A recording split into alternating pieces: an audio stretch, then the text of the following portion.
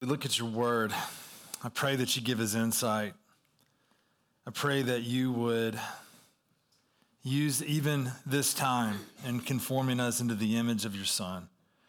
We thank you for your truth. I pray, Lord, that you would be my strength in my weakness. It's in Jesus' name we pray. Amen. If you got your Bible, if you'd open up to the letter of 2 Timothy. The letter of 2 Timothy. Probably one of the most impactful letters I've received, I think, over the last 20 years.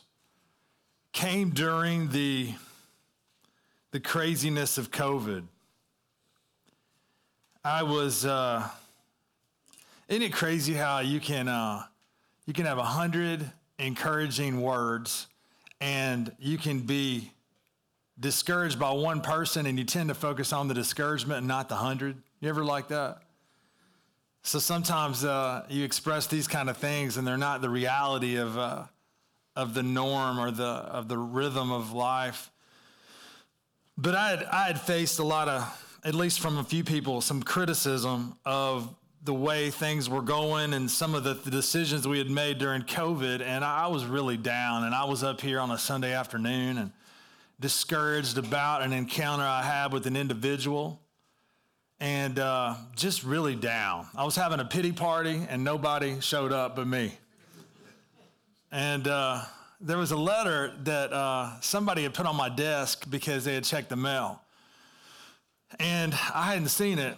And I picked it up and I noticed immediately it was from Texas. And that's interesting. And I opened up the letter, and lo and behold, it was from one of my faithful and beloved youth leaders in Albuquerque, New Mexico. A gentleman by the name of Sam Sevier, who bought me breakfast on a regular basis. And Sam was a quiet man. He wasn't out, and he would be one of my Disciple Now leaders when we'd have Disciple Now, and I always laughed because I was like, how is this happening? Sam would have the craziest group of seventh graders you could imagine, and he was a retired engineer from Sandia Labs. And I would look at Sam, and he'd look at me, and he had this look on his face like, help? But Sam was a dear friend. And I had been looking to try to find a way to get in touch with him because after he had retired, he was working while he served with me in the ministry. But after he had retired, he relocated to Texas. I couldn't find him. I'd look for him on Facebook about once every year. Couldn't find him. I tried to find him other places, and lo and behold, there he was on my desk writing me a letter.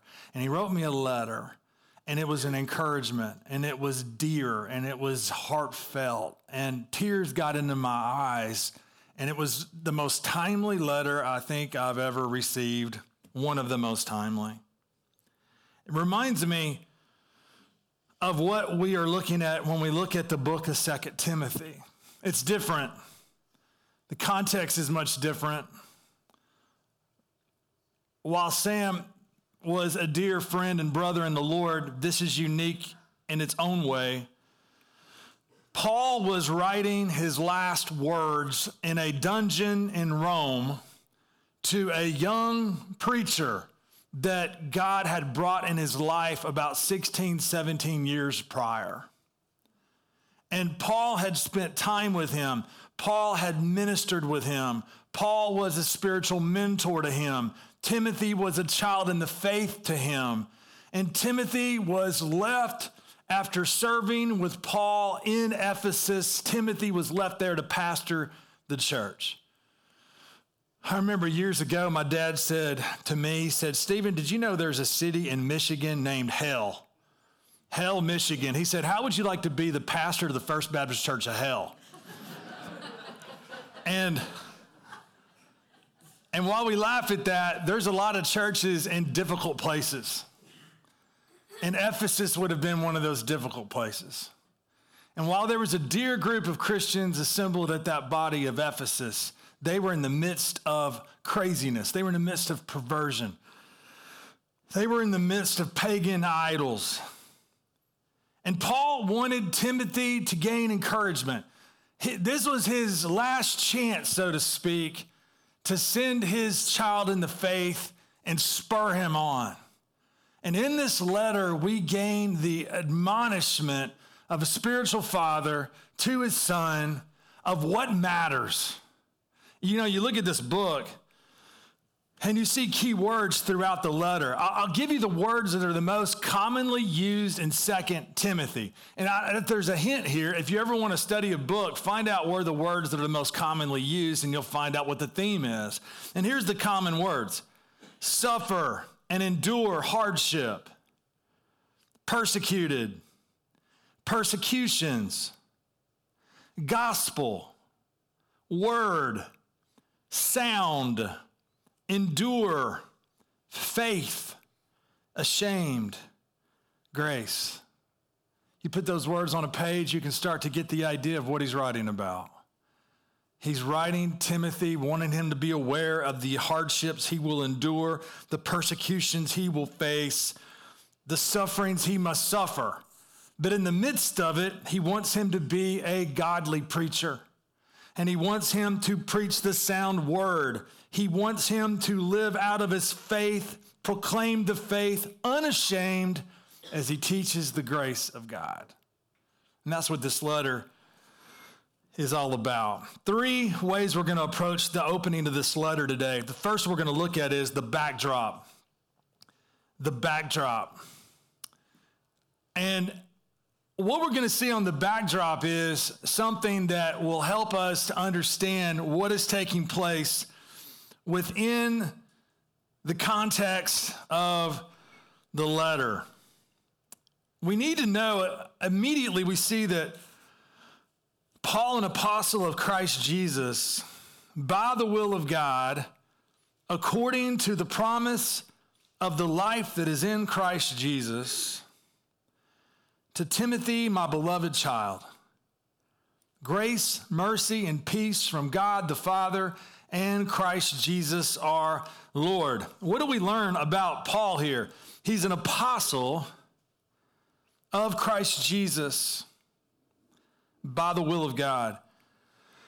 Notice here that he's an apostle. If we were going to look at the life of Paul and we were going to spend a lot of time in the book of Acts, where would we go? We would start back at the story of the death of Stephen. And we would learn about Paul and how he was ambushing the church and he was causing people to suffer persecution. And we read about his life and we read about his conversion experience as we go from Acts 8 to Acts 9. And we read about this Damascus Road encounter with the living Christ. And we begin to see that Jesus calls him to be a minister of grace. We see his ministry begin. We see the time away that he had in the desert where God ministers to him and Jesus disciples him. And we learn in the book of Acts that here's this man who now is an apostle of Jesus Christ, who actually saw the risen Christ on that road to Damascus. We read about his first, his second, his third missionary journey. We're now at the end, and now things are much different than they were before. If you remember, there was a prison experience that he had in the book of Acts. In the book of Acts, we read about a prison experience that was like a house arrest. In the book of Acts, chapter 28 and verse 30, he lived there 2 whole years at his own expense and welcomed all who came to him. But now he's in a prison that's much different. He's in a prison that is much different, and now he's in a place that is not like house arrest, where people just come and go as they please. Now he's in a place, it says in 2 Timothy 1, verse 16, look at verse 16 of chapter 1. It says, "May the Lord grant mercy to the household of Onesiphorus, for he often refreshed me and was not ashamed of my chains." He's now in chains. We read some hints in chapter 4 as to possibly what happened to bring him to these chains. There was a guy that betrayed him, a guy that was out to get him named Alexander the coppersmith. He's mentioned in 2 Timothy chapter 4 and verse 14. And we read about this man He did him great harm, it says in verse 14 of chapter 4. The Lord will repay him according to his deeds. And then we see a man that is in a prison, and he is going to use language in chapter 4 that's really fascinating. He's going to encourage and call Timothy to come see him 3 times. He says in verse 9, do your best to come to me soon. In verse 13 of chapter 4, he speaks about his coming again. And notice what he asked him to bring. He says, when you come, bring the cloak that I left with Carpus at Troas, also the books, and above all the parchments. You get the sense, and many scholars have commented on chapter 4, that based off of what we know about one of the prisons in Rome, that very likely Paul's in a dungeon, he's cold. He needs his coat. He especially needs that coat before winter. And then he says in verse 21, again, the word, come to me. Do your best to come before winter. Eubulus sends greetings to you, as do Pudens and Linus and Claudia and all the brothers. And then he says in verse 11, Luke alone is with me. Get Mark and bring him with you, for he is very useful to me for ministry. We'll look at this in chapter 4. But you know what's fascinating? You remember John Mark? And there was a time where Paul was like, all right, I'm not taking you, buddy. Yeah. He had done something that had offended Paul. He had done something that let Paul down. And now, as a result of a faithful brother named Barnabas, who had been in the life of John Mark, he is now useful to the Apostle Paul. Love this. But what is the backdrop here? He's in prison. He's in his last days. He was in prison, and the Roman ruler was a guy by the name of Nero. If you don't know much about Nero, he's a notorious leader. Think about the worst examples in history, and Nero would be on the same list. People put Nero on the same list as Hitler. People put Nero on the same list as any notorious, ruthless, selfish, narcissistic, killing ruler. That's who he was. And you say, why is that important? Well, it gives you some backdrop of what is taking place. I was reading a little bit about the backdrop. We learned in church history class that Nero had Rome burnt. There's a backstory to that. But the thing that's crazy is when it burned, it wasn't just the wooden shacks. It was the stone mansions of the rich, the public buildings, as one source says. The magnificent pagan temples and shrines were gutted. Tacitus, the Roman historian, wrote, but all human efforts, all the lavish gifts of the emperor and propitiations of the gods did not banish the sinister belief that the conflagration was a result of an order by Nero. Consequently, to get rid of the report, Nero fastened the guilt and inflicted the most tortures on a class hated for their abominations called Christians by the populace. Nero blamed it on the Christians. He had selfish goals in why he burnt the city, but the Christians stood in the midst of the blame. And so now we are looking at a city burnt by its leader, Christians that were called to be blamed, and the Apostle Paul in a prison. And when we get to chapter 4 of 2 Timothy, we're going to literally look at Paul as he goes before the preliminary hearing of the court of Nero. That's where we're at. That's the backdrop of this letter. And can you imagine a young man named Timothy who received his first letter from Paul 4 years earlier? Can you imagine the challenges of ministering in Ephesus when the known world at that time is facing persecution, and what takes place in Rome is going to be a snapshot of what the climate's going to be in other large cities across the Mediterranean? And now, can you imagine the encouragement to get these words from a faithful brother in the Lord, Paul? And when did Timothy come on the surface? He comes on the surface in the book of Acts. Paul was a missionary And Paul went throughout the Mediterranean world, and he went to a place called Lystra. And in Acts chapter 14, he goes to Lystra. And we know that he does ministry there, but we never see the name Timothy referenced in Acts 14. But then we get to Acts chapter 16. On his next trip through Lystra, we read in Acts chapter 16, verse 1, Paul came to Derbe and to Lystra. A disciple was there named Timothy, the son of a Jewish woman who was a believer, but his father was a Greek. He was well spoken of by the brothers at Lystra and Iconium. Paul wanted Timothy to accompany him, and he took him and circumcised him because of the Jews who were in those places, for they all knew that his father was a Greek.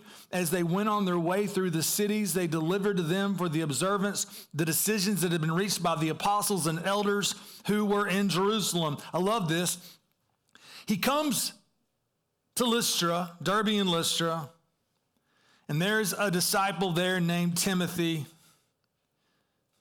Think about it. God works in mysterious ways. That this part of the world didn't know the gospel. Paul went on his first journey. He went to Lystra. There were converts. There were people that the Holy Spirit worked in. And now, lo and behold, he comes through in Acts 16, and there amongst them, in their midst, the fruit of the initial labors that he had been a part of in Acts chapter 14 is a convert by the name of Timothy. And God raised up this young man out of a pagan world. We'll see in a moment that he had saved his grandmother and saved his mom. And now here's this young man, and God had set him apart to be a minister. And God had set him apart to be a faithful companion to the Apostle Paul. And God had set him apart to be the pastor in Ephesus. I tell you, you may be thinking, how can God use me? You may be thinking, how can God use me? God is glorified by the proclamation of the gospel. And God is glorified to save sinners, and we are simply vessels. We can't save anyone. The Holy Spirit has to do a work that we can't perform. But what we're called to do is be faithful witnesses. We're called to speak the truth into people's lives. We're called to plant the seeds. And we don't get to see the results, but the amazing fruit of what took place in the backstory of Timothy was Timothy became one of the great leaders in the early church. You see, Timothy was a faithful companion to Paul. If you look and you want to write this down, another key passage to be mindful of as we walk through the letter of 2 Timothy is 1 Corinthians chapter 4. 1 Corinthians chapter 4. And in 1 Corinthians chapter 4, it says, I do not write these things to make you ashamed, but to admonish you. For though you have countless guides in Christ, you do not have many fathers, for I became your father in Christ Jesus through the gospel.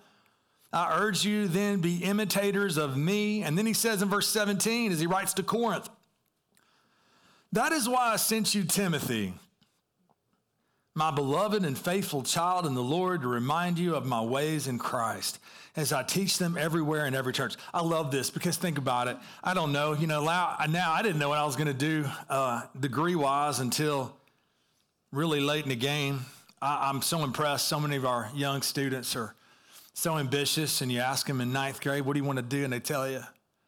Can you imagine? I wonder what Timothy wanted to do in grade school.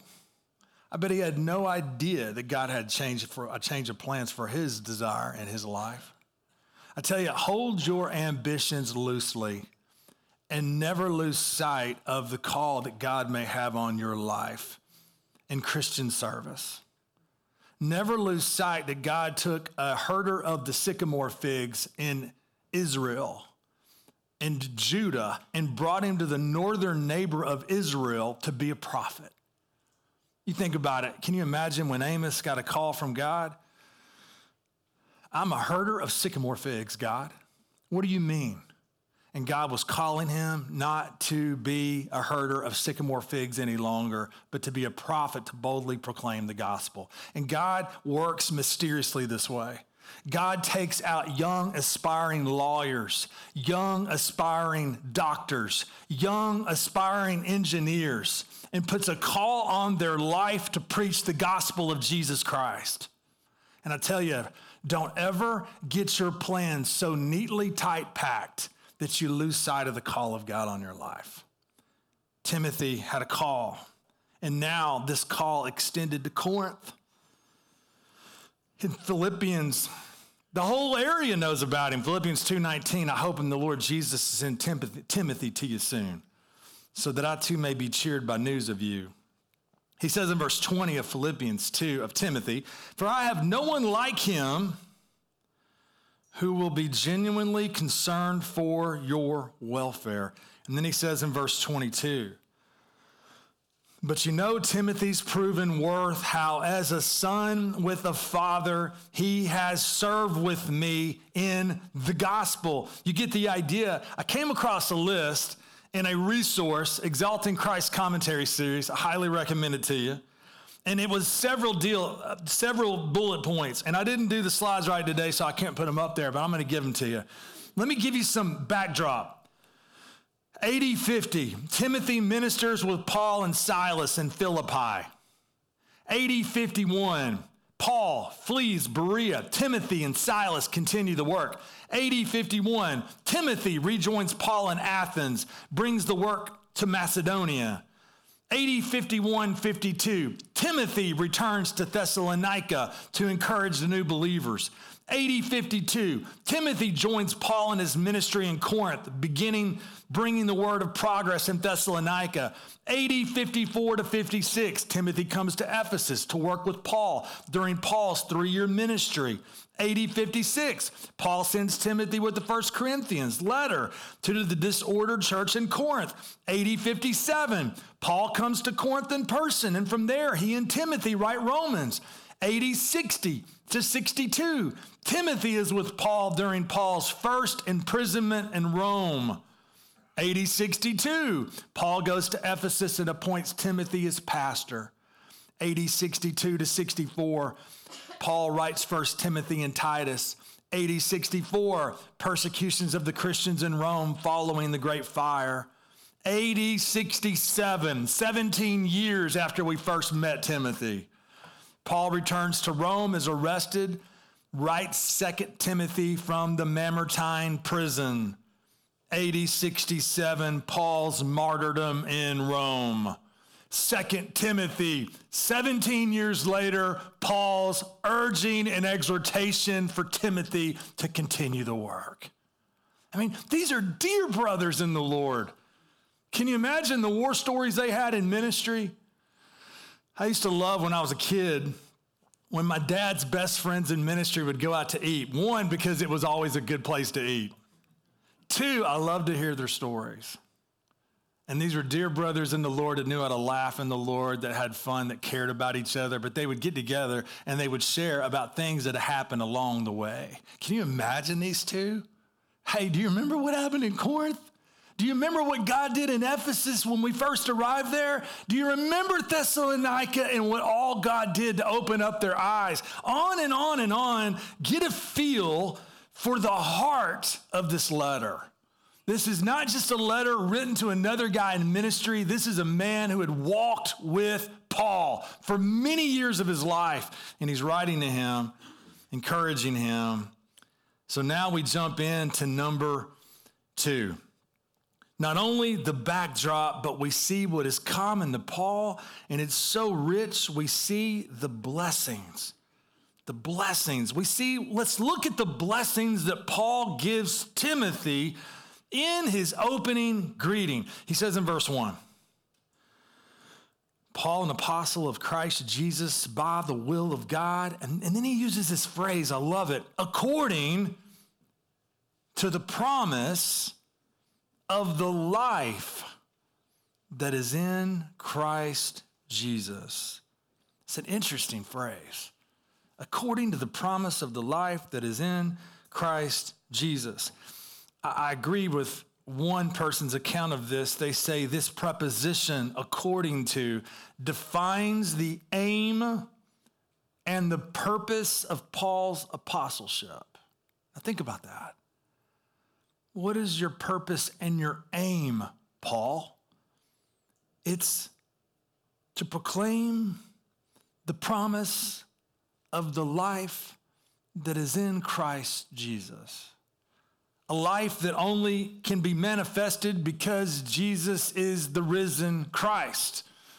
He is the risen Lord. It's interesting because many people smarter than me believe that you see Jesus Christ, but you often see the phrase that we see here, Christ Jesus. And typically people say when you see the phrase Christ Jesus, it's speaking of the risen reality of God in Christ, the risen reality of Jesus, the risen reality that he's alive, that he rose from the dead. Now think about this, and you remember in the gospel, I was looking at I was pulling some verses about life, and I was amazed at how many times the word life is used in the Gospel of John. If you'd have asked me that, I'd have messed up bad. You could have said under 20, under 30. I would have gotten it wrong, and I had no clue. Page after page after page, John says things like, John 3:36, whoever believes in the Son has eternal life. John 4:14, the water I will give him will become a spring of water welling up to eternal life. John 5:39, you search the scriptures because you think that in them you have eternal life. It is they that bear witness about me, Jesus says. John 6:33, for the bread of God is he who comes down from heaven and gives life to the world. John 6:35, I am the bread of life. I mean, on and on and on. John 14:6, I am the way and the truth and the life. John 17:3, and this is eternal life, that they may know you, the only true God, and Jesus Christ whom you have sent. And remember, what's interesting about that passage is that when I think of eternal life, I usually think about the quantity of life, right? But do you realize that when the Apostle John uses the phrase eternal life, he normally is not speaking about how long life will last. He's speaking about the quality of life in knowing the Son. That those who know Jesus have a quality of life because they've experienced an abundance of life. And in that life, they will live eternally. But it's speaking about a quality of life. Remember Paul in Colossians? It goes along with what he writes here. He says, for you have died and your life is hidden with Christ in God. Colossians 3:4, when Christ who is your life appears, then you also will appear with him in glory. Paul says in Philippians 1:21, for to me to live is Christ and to die is gain. It's the idea of the essence of my life is Jesus. He says in Philippians 2:16, holding fast to the word of life. On and on and on, you see this life, the abundance of life, life everlasting. And Paul says that he was called by God to be an apostle. And he's proclaiming the life-giving news of Christ. He's proclaiming, now think about this, this even gets better. You remember if you were with us on Sunday nights, we talked about this amazing reality theologians call union with Christ. Remember Paul uses that phrase, in him, with him. I mean, over and over 100 times. And think about it. When he uses that term, he's speaking about what does it mean for people that have now been saved and regenerated? What does it mean that we are in him and he is in us? The promise of the life that is in Jesus Christ. It gives me a different understanding of Philippians when Paul says, I want to know him and the power of his resurrection. The life of Christ, the life that changed Paul, the life that influenced Paul, the life that enabled Paul. And he says here to Timothy as he opens up the letter, he speaks of that life according to his call as an apostle. But you know what? We see the blessings. I really believe that as Timothy opens up this letter right away, he's reminded, how did my spiritual father come to do what he did? He did it because he was called by God. And what was the purpose of God on his life? That he would proclaim the message of this life in the midst of deadness, in the midst of darkness, the midst of life. But then he goes on and he uses the ones that we're most common with. In verse 2, to Timothy, my beloved child, grace, mercy, and peace from God the Father and Christ Jesus our Lord. I told you my basketball coach in college, he's like one of my spiritual mentors. And man, so many times when we've talked at seasons of my life that were difficult, I remember when I lost my dad, or I knew I was losing my dad. I'll never forget it. I was watching some NBA game at like 12:30 at night, just sort of distracting myself. And I texted him and I said, Coach, I need to talk. And he called me like 12:30 at night. And I'll never forget, because it was like we were talking and he wanted me to be reminded of these very same realities. He didn't use the same language, but he was speaking about the life and the power of Christ. I'll never forget that. He wanted to encourage me.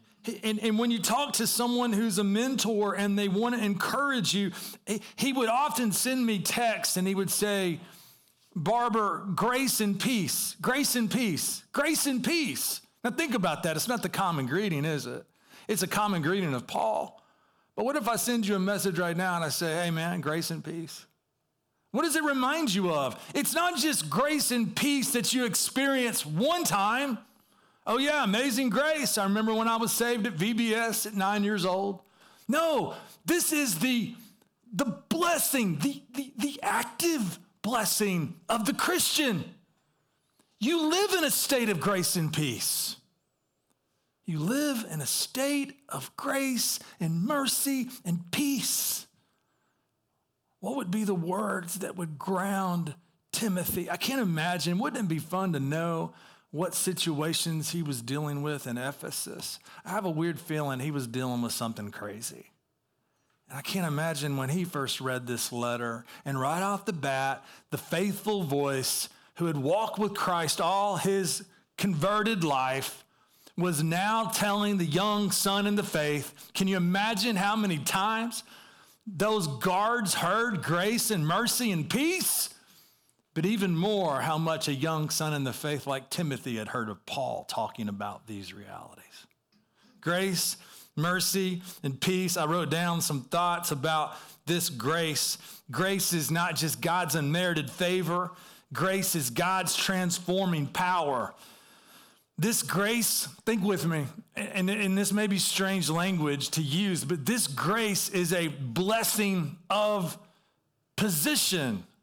You may be like, what do you mean? Our position in the way that God sees us. How does God see you this morning? If you've trusted in Jesus Christ, you're in a place of a blessing of position. Romans 5 says, therefore, since we've been justified by faith, we have peace with God through our Lord Jesus Christ. God the Father, I remember R.C. Sproul said one time, he said, just as Jesus at the baptism, when the Father cried out, this is my beloved Son with whom I am well pleased. He said, now those in Christ Jesus can hear the same words from the Father. We are his beloved children in whom he's well pleased. Why? Because of the goodness and the righteousness of Jesus. And now Paul says, grace and peace, grace and peace. It's a blessing not just of position, but it's a blessing of ongoing grace. The grace to live, the grace and the power. It's fascinating because if you got your Bible, go over to chapter 2, verse 1. He uses this phrase. And it really, I think, helps you understand an element of how he's using it with Timothy. He says in verse 1 of chapter 2, he says, you then, my child, be strengthened by the grace that is in Christ Jesus. I went through and looked at the commands in the book of 2 Timothy. What kind of things would Paul be telling this young preacher to do? Now, this is quite a list. I'm going to go quick, but I want you to get a feel for it because it's going to help you understand the letter better. So we're just trying to plow through the intro here. But chapter 1, verse 8, share in suffering. Chapter 1, verse 13, follow the sound pattern of words. Chapter 1, verse 14, guard the good deposit, Timothy. Chapter 2, verse 1, be strengthened by grace. Verse 1, entrust to faithful others what you've learned. Verse 3, share in suffering, Timothy. Verse 7, think over what I say. Verse 8, remember Jesus Christ risen. Verse 14, remember them of these things, remind them of these things. Verse 15, do your best to present yourselves before God as an approved worker. Verse 16, avoid irreverent babble. 19, let everyone depart from iniquity. 22, flee youthful passions and pursue righteousness.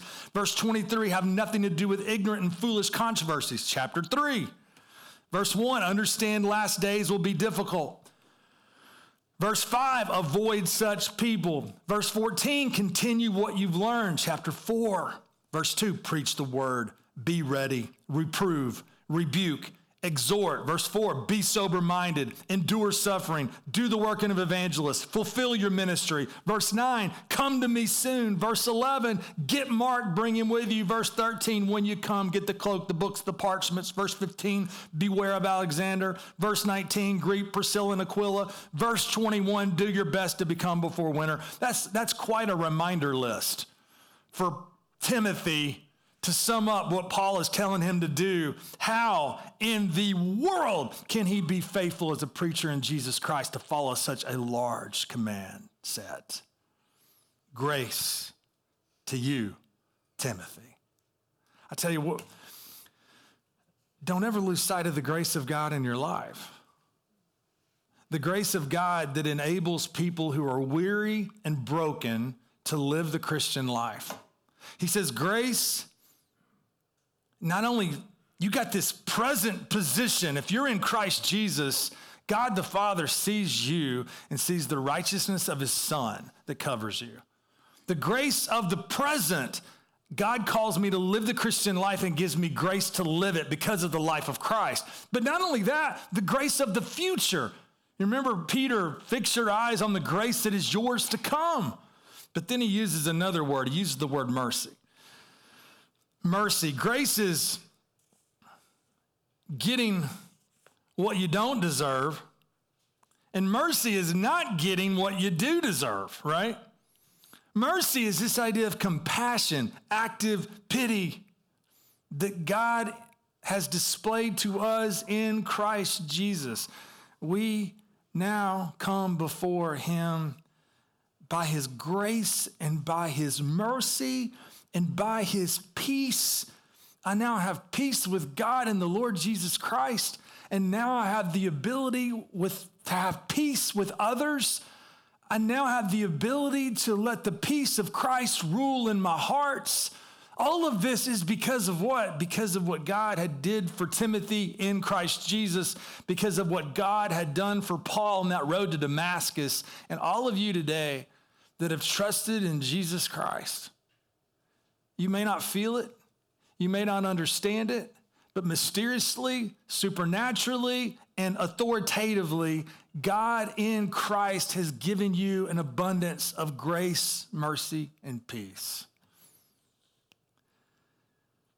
But not only the backdrop, not only the blessings, but again, the way this letter involved, the beloved. Who is the beloved? We've talked about him. He says in verse 2, to Timothy, my beloved child.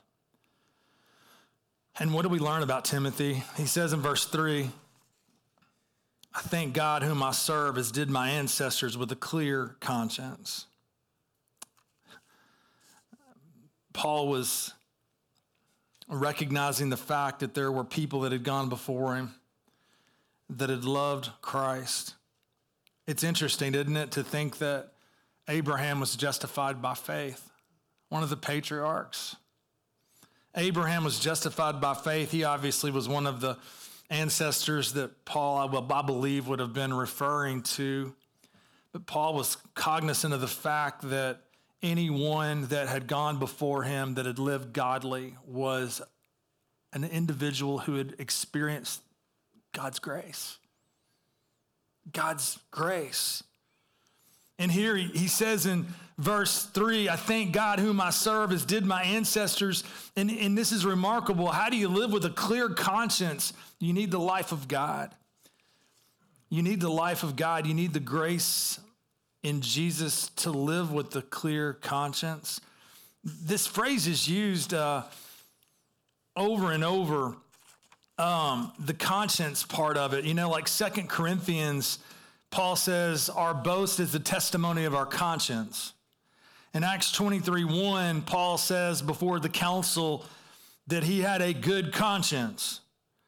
And you see that even in the first letter he wrote to Timothy, he says, the aim of our charge is love that issues from a pure heart and a good conscience. A clear conscience in chapter 3, verse 9 of 1 Timothy. But here is the opposite of a clear conscience, I think. You can get all the way to the place where when Paul in 1 Timothy chapter 4, he uses that phrase over and over in 1 Timothy. And in 1 Timothy 4, he says, now the Spirit expressly says that in latter times some will depart from the faith by devoting themselves to deceitful spirits and teachings of demons through the insincerity of liars whose consciences are seared. This morning, are you living with a clear conscience? You know, you think practically speaking, you can't live with a clear conscience when you're living with active sin just dwelling in your life. You can't, it's impossible. And we look back and we think, okay, how can a person keep themselves pure by according to the word? How can they walk with a clear conscience? By looking to God's word and experiencing his grace, by dealing with sin as it surfaces in our life, because we're not talking about spiritual perfectionism. Remember John, the apostle, said in 1 John, if anyone says he's without sin, he's a liar and the truth is not in him.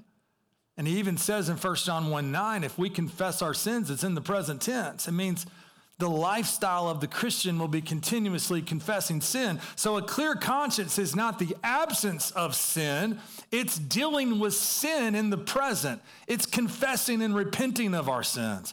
It's living with God with a clear conscience, because as the Spirit brings to mind and the Word brings to mind all that is sinful, by God's grace, I confess it. And he says, I remember your tears. I remember you constantly in my prayers night and day.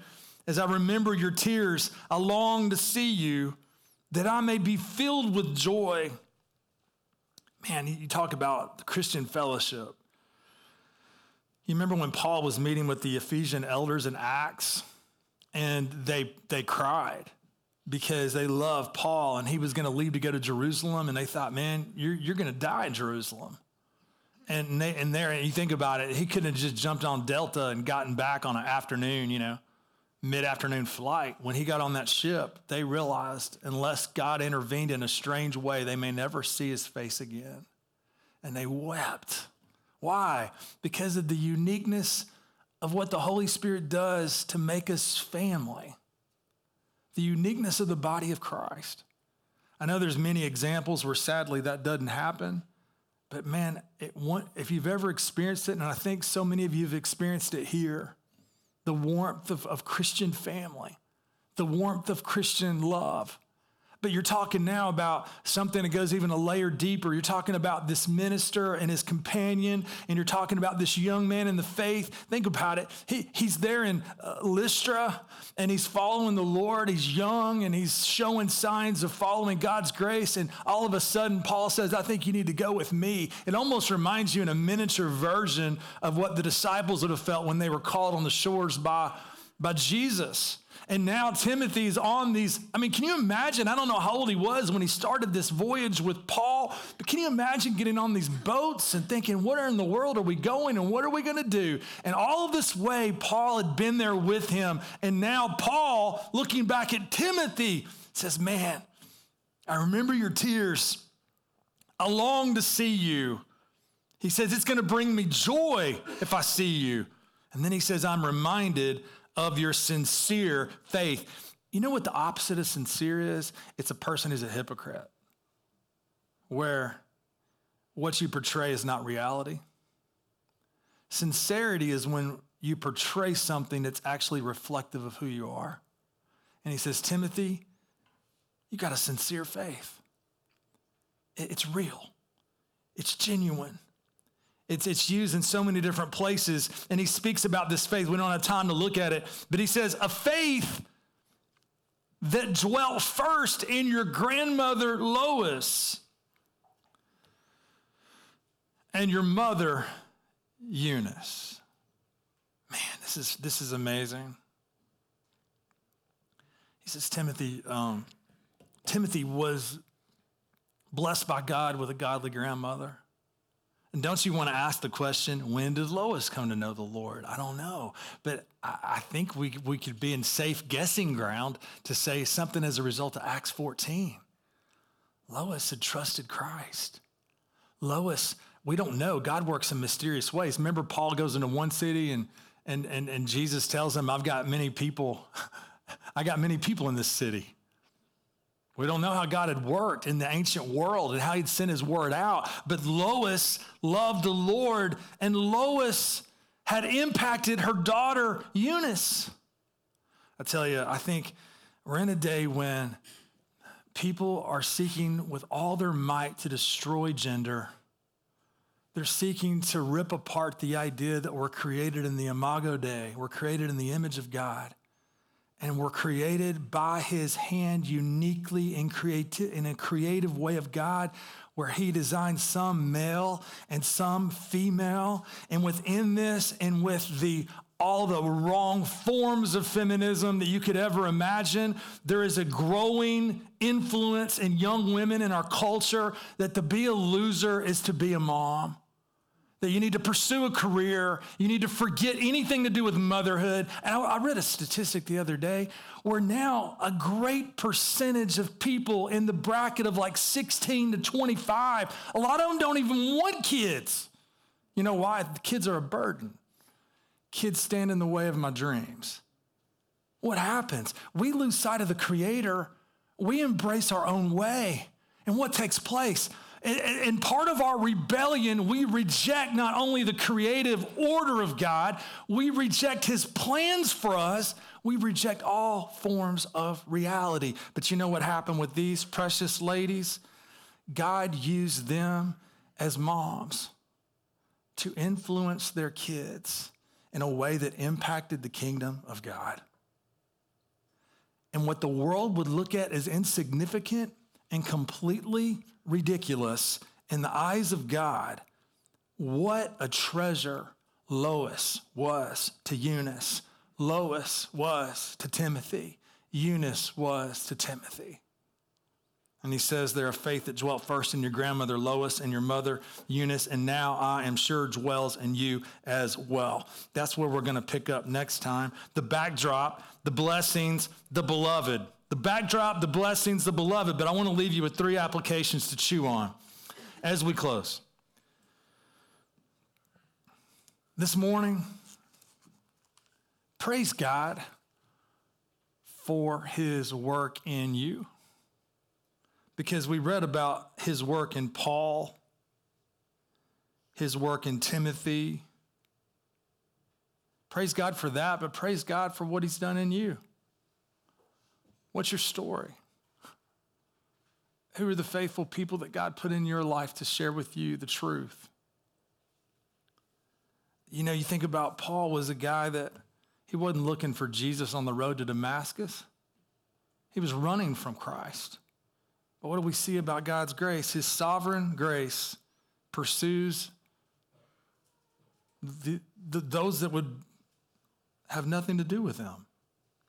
Timothy, called by his grace. So praise God for his work, not only in Paul and Timothy, but in your own life. Secondly, I want to ask you a question. We read that opening that many people are so quick to run through to get into verse 5 and 6. But I want to ask you a question. Are you living out of the reality of who Jesus is? His life, his grace, his mercy, His peace. I challenge you, even this afternoon or when you get a chance to be alone and think, I want you to consider, how is the grace of God impacting my life? The mercy of God impacting my life? The peace of God impacting my life? The life of Christ impacting my life? Chew on it. You realize that Timothy could not minister effectively if he lost sight of the life, the grace, the mercy, and the peace of Christ. And we can't live effectively as Christians if we lose sight of it. Thirdly, are you living out of the reality of the family of God? Are you cherishing the special relationships that God has brought in your life? Looking after spiritual fathers and mothers, encouraging spiritual sons and daughters. I tell you, it also, I think, is a reminder of we need to pray how God will use us. I understand this is in a context of the apostle and New Testament time, but look at the broader reality and the broader implication. Are you living? Are you thankful? Are you expressing thankfulness? Are you walking in prayer to the people that have impacted you? Are you praying for the body of Christ? Again, there's so many ways we could form prayers in response to this passage, but are you cherishing these special relationships? Are you praying for them? Are you encouraging them? Are you looking for ways to be a brother, be a sister in the Lord to them?